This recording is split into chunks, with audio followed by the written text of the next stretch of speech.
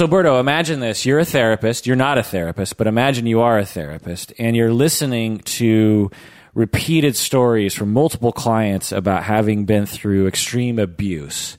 You can imagine that it might eventually make you traumatized yourself because you're imagining all these horrible stories. You know, like the beginning of Saving Private Ryan. That's right. That movie traumatized me. Yeah. It didn't happen to me, but after the movie, I felt traumatized. I felt impacted. Right.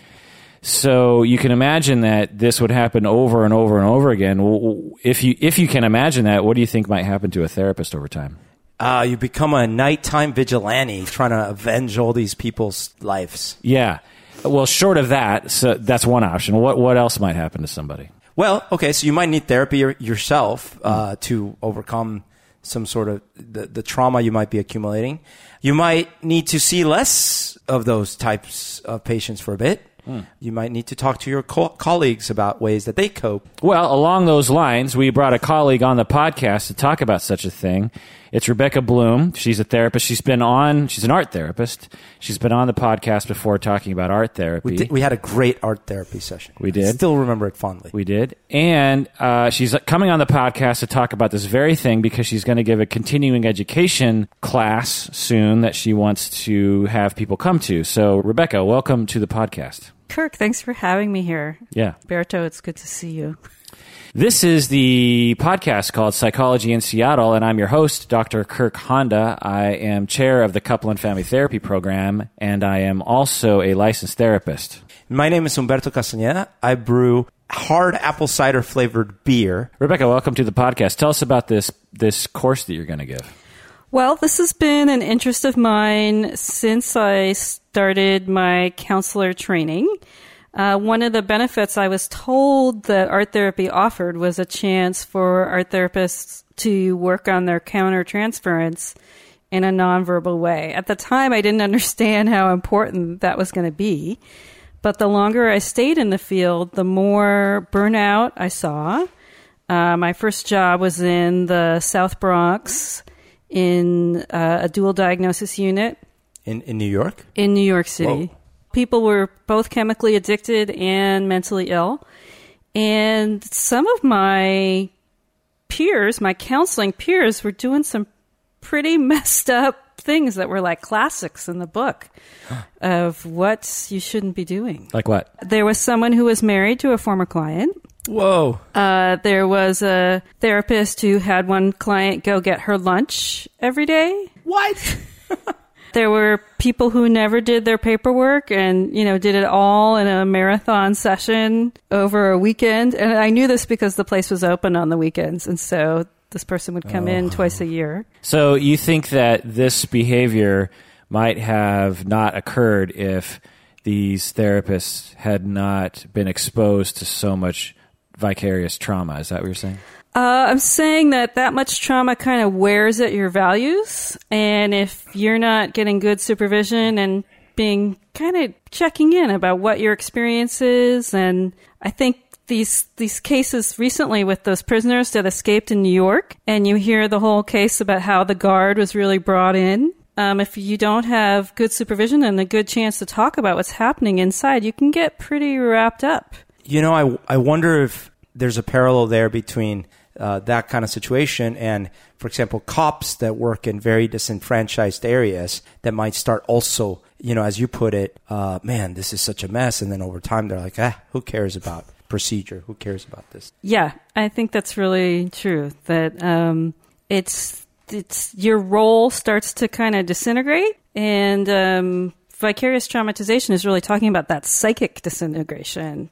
So you were providing a course or some kind of activity for therapists to create art as a way of processing some of the difficult stories that they had heard from their clients. Is that what you're saying? That's what I'm going to be doing. What you're going to be doing? Oh, okay. I thought you said you had already done it. So that's the course you're going to do. That's the course I'm going to teach, although I've had lots of opportunities to do it before this. So the first major one was when I worked at Asian Counseling and Referral Service. The staff there was so stressed out. Many of them had been in the same internment or refugee camps as plus the people that they were now counseling, or in general, that communities were so small that, they didn't have very high levels of separation between their clients. And so everything was very intertwined. What kind of camps? Where? Refugee camps. Like Cambodia, Hmong. Oh, people. my gosh. So, but they were here in the U.S. Yes. They had immigrated. Yes. And they were traumatized.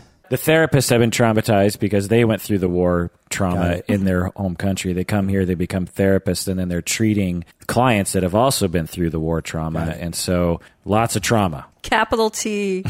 Lots of trauma. The HR department, I presented them with this idea to let me do an open studio for staff once a month. And I would set up different activities, and people could begin to suggest activities, and the staff would come together and laugh and smile and just let some of that stress out. Activities involving art. Yeah. Yeah. Like describe one. We did a really fantastic group mural project. There was 2 different murals up, and they stayed up forever, and people came and when it was time to get like a unit photo, they wanted to take it in front of the staff mural. So it really became part of the environment. What was the directive? Just express yourself or what? That one would be 2 big pieces of paper. I think one I pre-drew a dragon because I knew that was a powerful symbol in that community. I think the other one became a road with a house. But then people started asking for activities, so we did candle making. People wanted to do the Martha Stewart technique of hollowing out a lemon half, making a candle. What? Yeah. I've never heard of this. This is fantastic. So I got pushed to learn new things, and it meant even more to them, and maybe a group of people would come in that wouldn't have come in for an activity that I thought was interesting. So that's when I saw how powerful it was. So you're giving a continuing ed course. Yes. What's the capacity for this class? Unlimited? Unlimited. I think it's either 24 or 50. Okay. And how do they find out when and where and how to sign up? So Cascadia.org. Do you know it? Yeah. Are they a part of UW? They're actually not. Oh. They're in Bothell? They are in Shoreline. Shoreline. Cascadia. Okay. They meet at the Shoreline. It's the school district main office, but it has a series of large classrooms with AV equipment. And so this class will take place in Shoreline. Yes. So go to Cascadia.org and search for Rebecca Bloom or Vicarious Trauma. Okay. It's happening on September 18th, so I think it's right on the front page of options. September 18th, 2015, in case you're listening to this 40 years from now. Deep in the future. Yeah. So, okay. Sorry, at first I thought you said, earlier when we were talking, I thought you said Vicarious Trauma. It's like, man, I guess that could be traumatizing. We'll call that a Freudian listen. Yeah.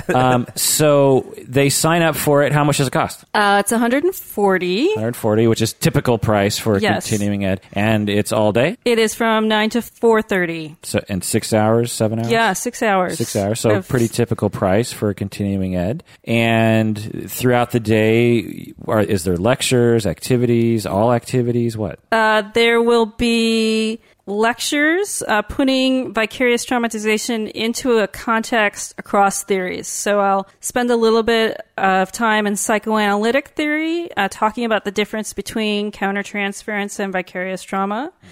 Then we'll move into Jungian theory and look at the concept of the wounded healer. So just to pause you on that, so, I could think of a lot of differences between vicarious trauma, secondary trauma, and countertransference. Now, the definition of countertransference is pretty varied depending on the writer and depending on the era of history. But, countertransference broadly can refer to the feelings and reactions that we as therapists have, often related to our own inner conflicts in relation to client material.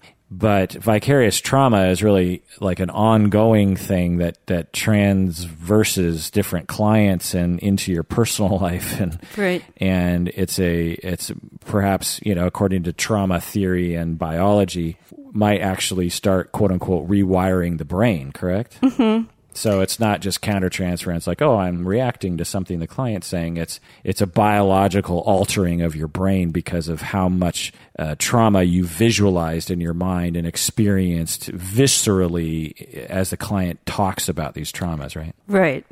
But historically, it was perceived that if you were having burnout or compassion fatigue towards your clients, it was because you hadn't gotten enough of your own psychotherapy and you hadn't done enough of your work. And so the concept now that it's not quite unavoidable, but it doesn't mean that you have somehow failed as a therapist. Right. Even though Freud was, didn't say this directly, it was implied that if you were experiencing countertransference as an experienced clinician, there was something sort of wrong with you. Really? It was kind of judgmental about that? Yeah. I don't know if that just emerged out of the culture of psychoanalysis, but yeah, if you were having a reaction, then your colleagues or supervisor would say, you need to go back to analysis, son, and quick, because you're having an emotional reaction to your clients. Whereas contemporary, therapists or trauma-oriented or trauma-aware therapists would not be judgmental about it at all and would really say it's a natural outgrowth of being exposed to those kinds of stories. Right. So I have really been re-inspired by the work of Judith Herman and actually the earthquake that she brought forth in therapy by bringing in a feminist concept that rape happens. Rape is not made up. Rape is common and people deserve to be honest about their experience. When she started doing that in the early 80s, and she was doing it in medical settings. She was doing it as a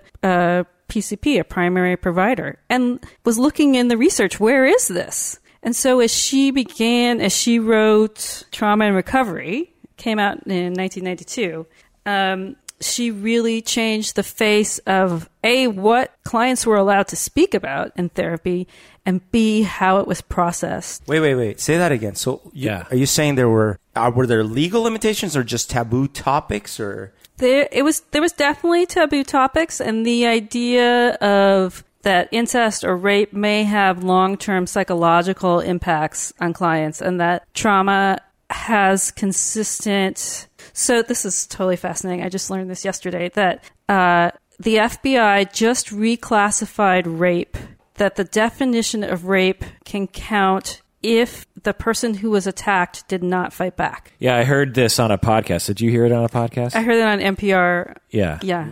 You're saying that it wasn't? Yeah. Yeah. What? Up until just a few years ago, which is basically today, wow. It was classified as something that was forcibly, and someone had to fight back. That's right? biblical, man. Right. Yeah. That's exactly right.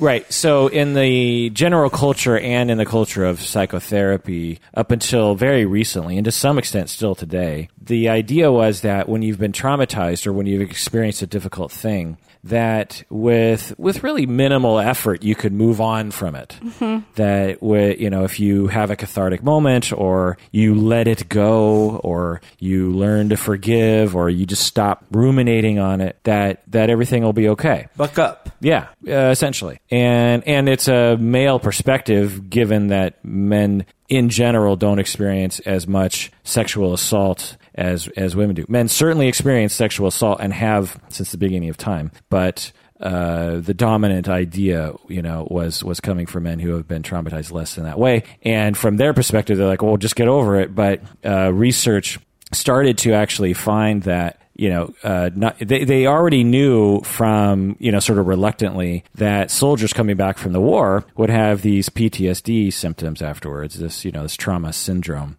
And it didn't respond very well to normal psychotherapy of just telling them to let it go. And over time, they started realizing, women, feminist therapists started realizing, some of these women who have been sexually abused have the same symptoms as some of these soldiers who have come back from the war. These long-lasting, decades-long-lasting symptoms. And it's taken up until today for it to become, for the most part, mainstream, that rape can result in long-standing conditions related to trauma biologically in the brain that don't respond very well to just telling someone to get over it. Mm-hmm. Yeah. And so then counselors are put in this position where clients can tell very traumatic stories. Maybe they've been trained in a psychoanalytic model that hasn't given a lot of room. Or also what I saw when I was supervising students is that it used to be the perception that students would learn the craft of therapy by working with the worried well. And now students learn the craft of therapy by working with some of the lowest functioning folks out there. And so in my case consult class, I was doing a tremendous amount of work on addressing vicarious traumatization, and most of the exercises that we're going to do in this workshop come from that experience. So one of my favorites is the metaphor, stay on the boat. Stay on the boat. Stay on the boat. So I'm guessing you bring a boat to class and you put it in a big thing of water, and then you put people on, and whoever is the last person on the boat wins the exercise. Whoever doesn't drown to death. Right. Yeah. Whoever doesn't drown to death means that they're a good therapist. Very good. Yeah. Yay. Well, so the idea is young counselors early in their career want to help so much. And it is the role of the supervisor to say the best thing you can do for this client is to have distance. And the person has fallen off the boat. Yeah. Your desire is to jump into the water to rescue them, but they're sharks. Yeah. And you forgot your shark suit, and you have a harpoon, but it's for whales, not shark. Long story short, stay on the boat. Well, are you trying to save people who have fallen off the boat by staying on the boat? Yes, you offer a better chance of saving that person. You can throw the rescue thingy, the circle with the life preserver. That stuff, yeah. Yeah. And sometimes that might mean you can't immediately save someone. You have to be patient and remain on the boat yourself and not fall into the shark-infested waters. And they might be annoying, so you might be actually like happy that they fell in the water. And, right. You know, or I guess not if you're a therapist, but yeah, totally. In more cases than not. Yeah. Are you going to work in Sharknado into this? Because I should have some graphics in my PowerPoint from Shark Week. Yeah. I think that's clearly. So I have a question. Yeah. If you are the example that seems very obvious is the one where I was also traumatized in the same way, or I came from the same war-torn region or something. But let's say you're not. Let's say you were a fairly balanced individual. Your parents are still together, whatever, just fairly balanced. And you started treating folks. I'm going to reword that. A person who has not been traumatized. You can be balanced and No, I mean, the ones that walk on wire. Yeah. They're really balanced. But I think what you're going for is someone who hasn't been traumatized. Okay. Yes. And they start their practice, and over the years, slowly but surely, without them realizing, this stuff starts getting to them. So I guess my question is, what are the signs? What are the symptoms? How would someone know, hey, maybe I am developing vicarious traumatization or something like that? That is an excellent question. So you're asking, what are the signs of burnout? So one of them is that you repetitively think about your client's story. You can't shake it when you get home. Another one would be somatic issues. Body issues. Yes. You always have a stomach ache. As you head into work or you see that client's name on the schedule, you suddenly feel really icky in your body. Another issue would be turning away from the things that you used to love to do. Whoa. Maybe you stop hanging out with friends. Maybe you stop doing your hobbies. Maybe you feel guilty about your own joy in your life because other people are suffering so much. There's so many. Yeah. Interesting. In addition to those, in my experience, and according to the research that I've read, when you have difficulty empathizing or having compassion for your clients or really anybody, it's a sign of ongoing secondary trauma. So like when you're talking to your friends and they start talking about something that feels big to them, and in your head, or maybe out loud, you say, buck up. Right. You in your mind, you start rejecting it. Because you've heard too much. You've had, they call it compassion fatigue, vicarious trauma, secondary. You're tired of providing compassion. You've provided too much. And the next person that needs it, you just don't have it to give. And when you don't have compassion, then you start having judgmental thoughts like, get over it, or what's wrong with this person, or you just don't really listen that well. You're just like, yeah, what's next? And you could absolutely imagine a therapist getting to that point after hearing a lot of difficult stories. I had an experience with a friend who I was at the time listening to a lot of news about what was going on in Africa, and also in the Middle East about the kids, in Uganda and all these things. And I remember this person came to me and was talking about something that was going on in their life, which granted by comparison was quote unquote minor, but was really affecting them. And I was so callous because I even was sarcastic. I was like, oh yeah, no, I totally see how that's like, being war-torn and torn from your family and having to wield a rifle at 12. And clearly this didn't go over well.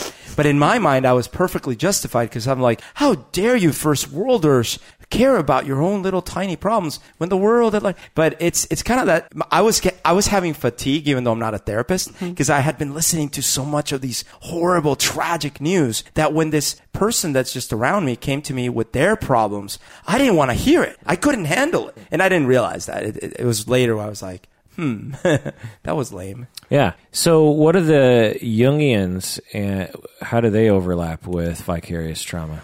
Well, they have, of course, a very beautiful theory, as all things Jungian are so beautiful. So it's the idea of the wounded healer. It comes from the Greek myth of Chiron, that within every client...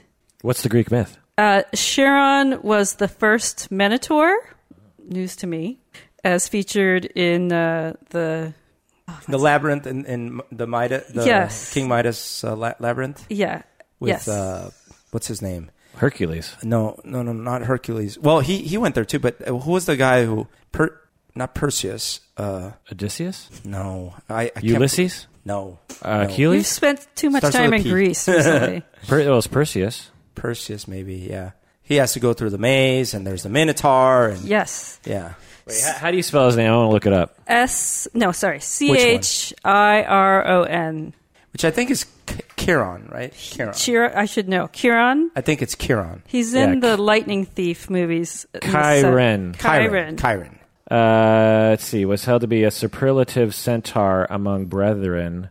Mythology. A centaur. I see. Okay. So education of Achilles. Half man. Half horse, half man. So this wasn't the Minotaur. This was the centaur. That's half bull, half man. Yeah. Do you mean Prometheus? No. This is a long page. I'm not going to read it. It's okay. He taught a lot of people. He taught Achilles. Yes. He taught Hercules. But we Jason. were way off with the Midas labyrinth. Sorry. He taught Perseus and Theseus. He taught a lot of the Greek heroes. Yes. So what he had to teach them was that when he'd never been wounded because he was such a great warrior, but when he got wounded, he went into the cave and healed himself and then found his brilliance there. So the idea, yes. Healer, heal thyself, that kind of. Exactly. Healer, heal thyself comes from him. So the Jungians have this idea that within every therapist is a wounded client, and within every wounded client is a healer. And so within Jungian theory, there is so much room for so many things. So the way they look at the wounded healer is that there is reconciliation in the opposites. You can be both wounded and healing. You can have both personal suffering and the capacity to endure. These ideas that the shadow and the light can exist together. That's very nice. So they take kind of a poetic approach to it. Yes. Yeah. And if you watch on YouTube any videos on vicarious traumatization from the Jungian perspective, there's a lot of quiet talking by very beautiful but calm people. So Jungians acknowledge that therapists both have a healer and a wounded healer at all times. Mm-hmm. I see. And a patient inside of them. Right. And rather than by being in denial or being sort of one-sided and saying, I'm a healer, I can't be wounded, Jungians from an early time acknowledge, and Jung himself acknowledged that all healers are wounded. Yes. And that's okay. It's normal. So what do you have other theories that you go into? Yeah. So I have just a blast with feminist theory that we talked about Judith Herman and her amazing work. I always have a blast with feminist theory too. It's so loud. It's very loud and fun. Yeah. And there's so much room. And then I go into narrative therapy. The work of, I'm going to butcher her name, Karen Minotaur. It's Chiron. Saakvitne. Okay. And she came up with, also in the 90s, a 9-question questionnaire for therapists to review how they're traumatized by their clients. I found this questionnaire in the book by Ricky Greenwald, Trauma Treatment for Children.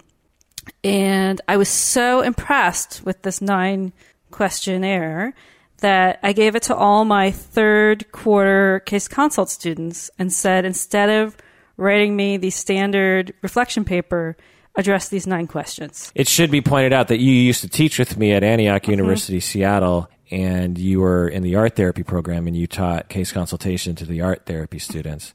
And Rebecca and I were the 2 young people at the age of 42 or however old. Oh, you weren't youngin, you were young. We were young. We were very youthful. We were the 2 youthful professors in the university at the age of 40. You'd be surprised now, though. Rebecca has left.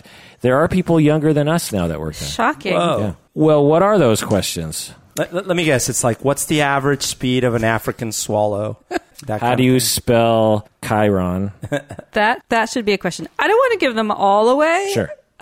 So I'll just start with the first one. Cool. So it would be, how has working with traumatized clients impacted your beliefs about the world? Can I answer that? Yes, please do. When I first started out, I was pretty innocent to the evils of mankind. I mean, I'd certainly seen movies and heard stories, but to hear them up front and personal with someone that I really cared about over and over and over again changed my perception of human beings kind of in general, and of the system in general. Like, our legal system didn't always work the way that I had thought it should work. And so it changed how I saw abusers. It sort of raised my awareness of that being out there. I think it also changed how I saw resilience. I think I saw resilience in people that I thought would be impossible given the amount of abuse they had gone through. Those are just some off the top of my head. Mm-hmm. Yeah, I would say my first internship was at the Foundling in New York, which is the oldest foster care agency in the country. And I worked on a unit. I was the art therapist intern for a unit of kids that had been kicked out of multiple foster care placements in New York City. And we're on this unit to try and figure out what was going on. And some of them were the cutest, sweetest, kindest kids. And that blew my mind. Like, what is going on here? You expected more like misadjustment, like they're kind of criminal behaviors, that kind of thing? Yeah. And so I remember just kind of looking at everybody a little bit differently and thinking about the system a little bit differently. Like, are they not training these providers how to work with these kids, or what is happening? But it really, I saw how broken the system was, and that's actually something that I'll talk about. That's one of the things that psychoanalytic theory really offers to this, is they really talk about how the brokenness of the system impacts the clinician as much as the brokenness of the client. That within the broken system, that's where the powerlessness can really be at its height. Can you give a little bit of context to the brokenness of the system? So they have this fascinating theory that the lowest functioning clients at an agency filter up through management, and management begins to behave like the lowest functioning clients at the agency. Yeah, I would say whether that's true or not, it definitely fits the bill in my experience. Wow. And so then it gives the clinicians permission to approach their bosses with the skills that they would use to approach low-functioning clients. That's the Peter principle, but like, you know, did you ever read that book? The one where like the incompetence rises to its level. And so if I'm understanding right, this is like in a lot of these organizations, there is dysfunction at the management level, and it feels like the dysfunction they deal with their clients. Great. Wow. Yeah, I've certainly seen this in agencies and in organizations like CPS, like Child Protective Services, DSHS, which is Department of Social Health Services in Washington State. I certainly have a lot of respect for the individuals that work in these organizations. However, when you talk to them, they'll talk about some very interesting behaviors that start developing in people. And it's always been my guess that it's such a stressful environment that eventually you just start fighting with each other, or your brain doesn't work quite as right anymore, or you have this compassion fatigue, or that you're just sort of done being functional or something. So a very famous example is that a client with a borderline diagnosis could be at an agency and the staff could start fighting in staff meeting. This client is working all of us. No, you don't understand how broken this client is. And so the clinicians literally take on the client's diagnosis. Yeah. In family systems theory, they call it isomorphism. And I've certainly seen it when I'm in case consultation at agencies or at university or wherever, and we're talking about a difficult client. Particularly if the clinician isn't very experienced or doesn't have a differentiated stance with the client, they're pretty reactive themselves, or they feel really incompetent or something. That anxiety just fills the room and everyone starts acting anxiously and from a place of insecurity or a place of desperation, a place of criticalness, or a place of, we must fix this problem. And what Bowen would say to do is just take a deep breath and remember that everything's okay, and try to be the differentiated foundation for the room. Have you seen this at your job with the beer and the fermented juices? Oh my gosh, absolutely. And another thing that comes to mind is one of my relatives is a psychiatrist, and he works with the very disturbed, people, psychopaths, killers, those kind of things. At a hospital. At a hospital, yeah.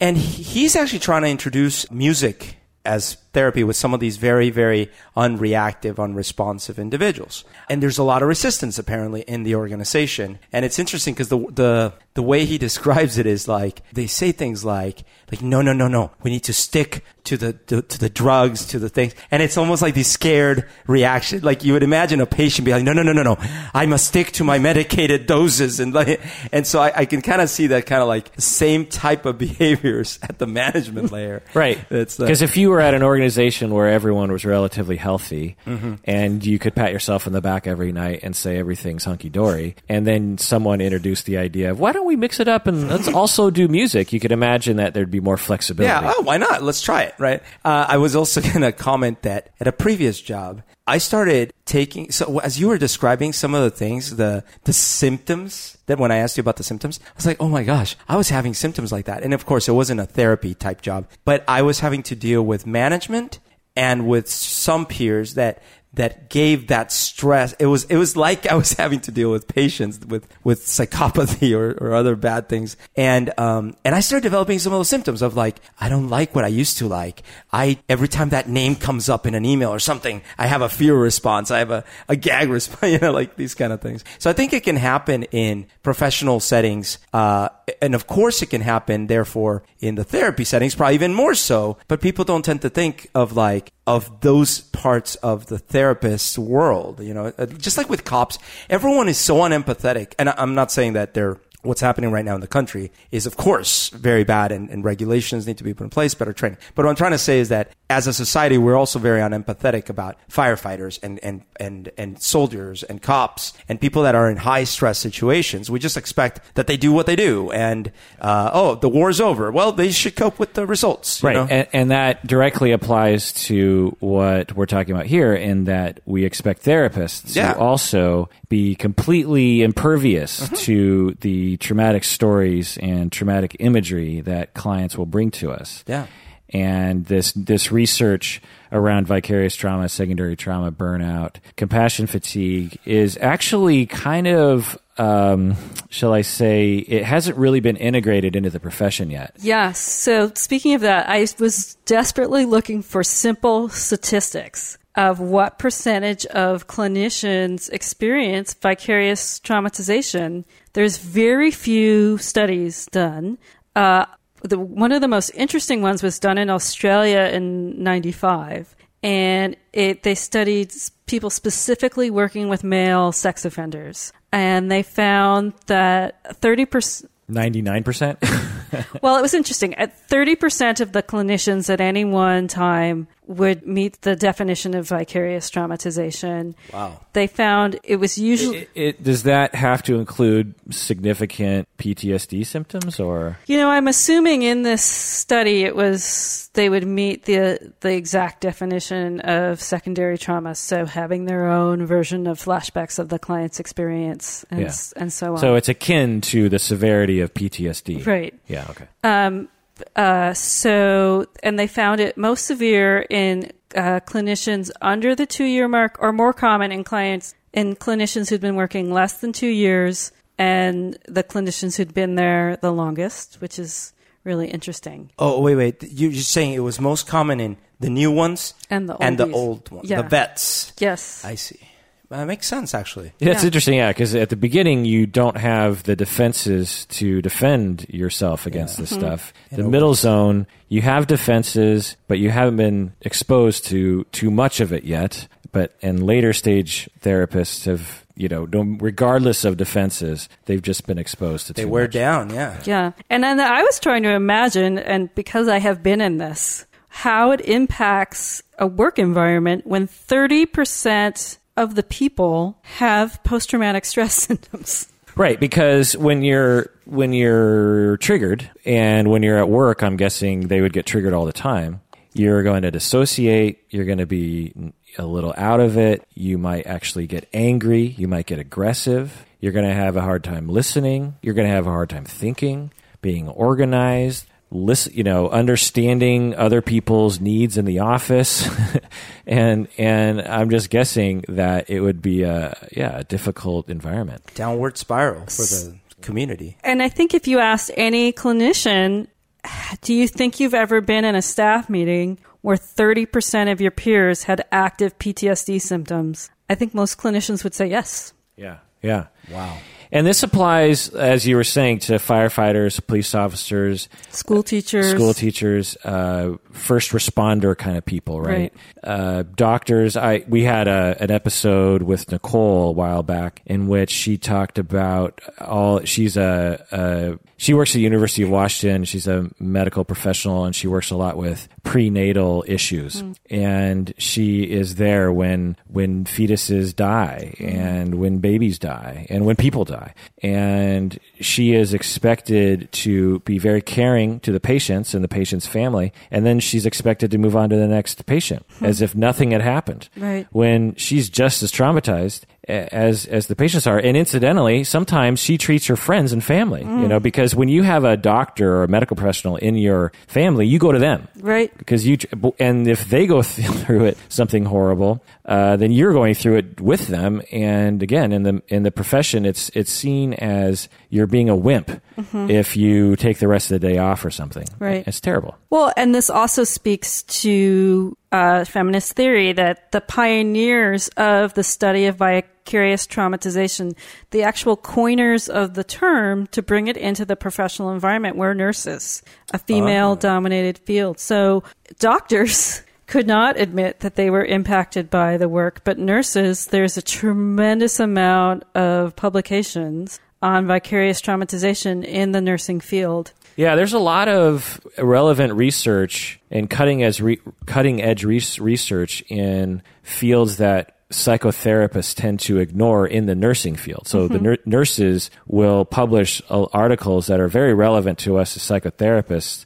Wow. that psychotherapists shamefully ignore a lot of times, like vicarious trauma. It's just absurd that a nurse would have to come up with a psychological research topic when therapists, this is our area. You know what I mean? It's like us coming up with a way to change bedpans or something. A heart rate monitor. Yeah.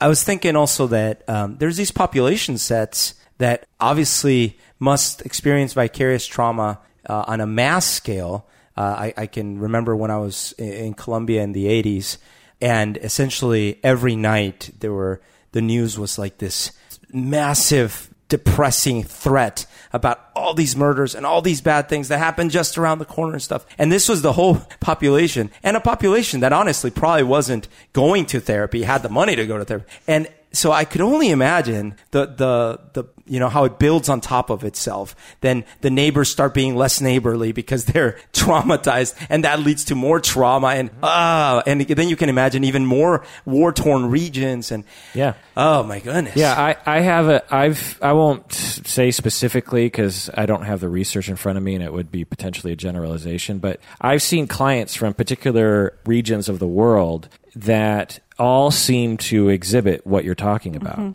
That they've had some instances, decades, centuries of war and rape and terribleness. And as a result, literally everyone has some form of trauma syndrome, whether it's PTSD or neglect because their parents were too desperate to actually pay attention to their children, and it just gets passed down through the generations. And then you have addiction problems, and basically, the entire community suffers from some psychological issue as a result. And then they come to the States, come to Seattle, and then I see a lot of those people from those regions of the world. One of the people were asking me, would this training, the idea of intergenerational trauma, which is what you're speaking about, would it apply to this training? And all the examples I'm going to do, I've done with clients addressing intergenerational trauma as well, because it is the same experience in a way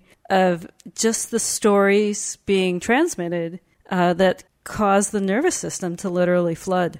Right. So did our responses to that first question indicate anything about our vicarious trauma level? So the beauty of narrative therapy is it just gives you time and space to tell your story.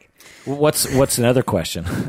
Let's see. I like this question a lot because it really gets people thinking. How has working with traumatized clients impacted your sense of control? Impacted your sense of control. How do you interpret that? Am I supposed to interpret that broadly? Yeah. My sense of control, like over my life? Yeah. I would say it has impacted my sense that I have less control over my life, since I've seen what can happen to people who lead good lives and yet get traumatized unfairly, and how it's seemingly kind of random who ends up being at the bad end of a stick. You know what I mean? Yeah. The wrong end of a stick? What's that saying? What's the good end of a stick? The sharp, fun end of a hot pogo poker. stick. The blunt end. Well, to that point, okay, so this last weekend, I had this near physical fight, which I haven't had since I was in high school. Do tell. I was in a storage unit, and I was going through stuff to donate and things like this. I was sitting there just going through my stuff, and I was with a friend, and we were talking out loud, thinking through, oh, should I keep this book? Oh, I bet I know who wants this and stuff like that. And I have a loud voice, so I was probably being loud. That's fine. A ways down the hallway, there was a young man also in his storage unit. I went upstairs to use the bathroom. When I came downstairs, he said something to me. I couldn't quite make it out, and I turned around, and when I first looked, it looked like someone I knew. And what he said sounded like, hey, can you guys keep it down? So I actually thought it was like someone I knew kind of being, hey, keep it down, you two, that kind of thing. So I started walking towards him and kind of like smiling and being like, what? And then I realized it wasn't someone I knew. And he said, I said you guys need to keep it down because you're being very loud and you're sharing personal details. And I was like so caught off guard. I'm like, what? I could understand the loud part, maybe, although it was so far away and people were banging upstairs. It was a storage unit. But the personal details part, I was like, which books I'm going to keep? So I was like, oh, you're being serious. And then the guy squared up, and he seemed to be military because it said something like National Guard or Army Reserves. I can't quite remember, but he looked probably military, in his 20s, fit, and probably military. And he squares up and he does a sign with his hands going, yeah, and you know what? This is my space, so you need to back off. So I was like, what are you doing? I started walking back to my area and I said, look, we'll try to keep it down. That's weird. I said, but that's weird. And, I shouldn't have said that because that obviously doesn't help de-escalate. But then he says, what did you say? And I turned around and said, I said that's weird. He said, oh, well, now you can come back into my personal space and we'll settle this. And meaning like I always love that. I always love that how aggressive, douches will always do that, where it's like clearly you're separating and you're moving on, and they've got to. It's like they need to stay engaged or something. He wanted the fight. Yeah, it's like there always has to be some last word or something, and it's always just like just let it go. There's like several points where the person in your position has to turn around. Do you know what I mean? You have to turn around, and then you say anything, he's going to take an issue with it, and then you've got to continue kind of, okay, he's worked up. And I said at that point, I didn't say any more weird things, so that was very weird to me, but I said, why are you doing this? Like, what are you doing? Yeah. Like, I actually asked him. Well, what you could have done was just point at him and say, PTSD. But that's what you're getting at, right? He's in the military. Probably, and it seemed like he was going through something. Yeah. And I was thinking about how those places are probably stressful places because you're normally at a storage unit because you have an overflow of stuff for some reason that's not awesome. Yeah. Normally, not always, but normally. And then here's the thing that happened to me right after that is the employee that works there came downstairs and she started to complain to me like I was the one doing something wrong.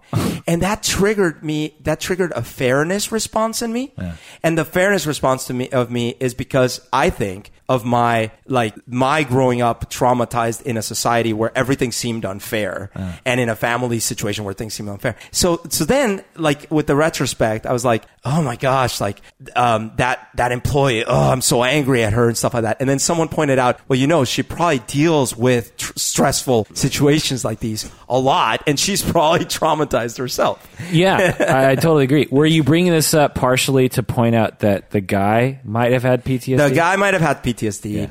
And I'm not going to call it PTSD, but clearly the gal probably deals with stressful situations. Yeah. It's something triggered me when she was making me into the bad guy. Yeah.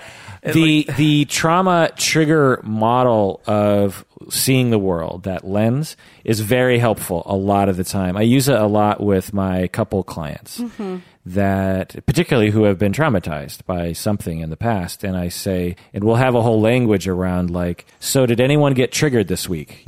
But we talk about that for several weeks so that everyone understands trauma and that it's understandable and natural and that when you get triggered, your trauma gets engaged and your brain switches to a different mode and you're not going to be able to think straight and you're going to come out either swinging or retreating or dissociating or something. And that full awareness. And then I ask, so were you triggered this week? And they'll say, yeah. So and blah, blah, blah. And it's a very effective and I think accurate way of understanding how these things work. So when you approached him, that there's a chance that he misunderstood that, you know what I mean? Because he wasn't someone you knew and you turned around and started walking right at him. Yeah. And with a smile. And I thought also about a couple things. It's just hypotheses, but I'm dark. I have a thick beard. If he was in the war, he was probably in a part of the world where that was not his friend. Yeah. And you had a turban on. Yeah. For some weird reason. And if I was being loud, which I probably was, right? Maybe noise triggers him. There's any number of explanations. Well, and also in that trauma response, we now know that the executive functioning goes completely offline.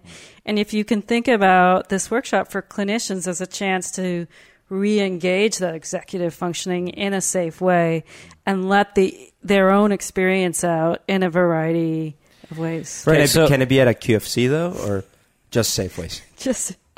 So you lecture about various things, and you also do activities that are experiential, which is very Antiochian, as we call it, in which you walk the students through different art directives that help them to get to know their vicarious trauma and maybe process it. Yeah, I would say these are all going to be narrative therapy. I'm not expecting any art, but there will be time to respond. If you want to draw, that's great. If you want to write, that's great. If you want to talk quietly into your recording device for later, that's great.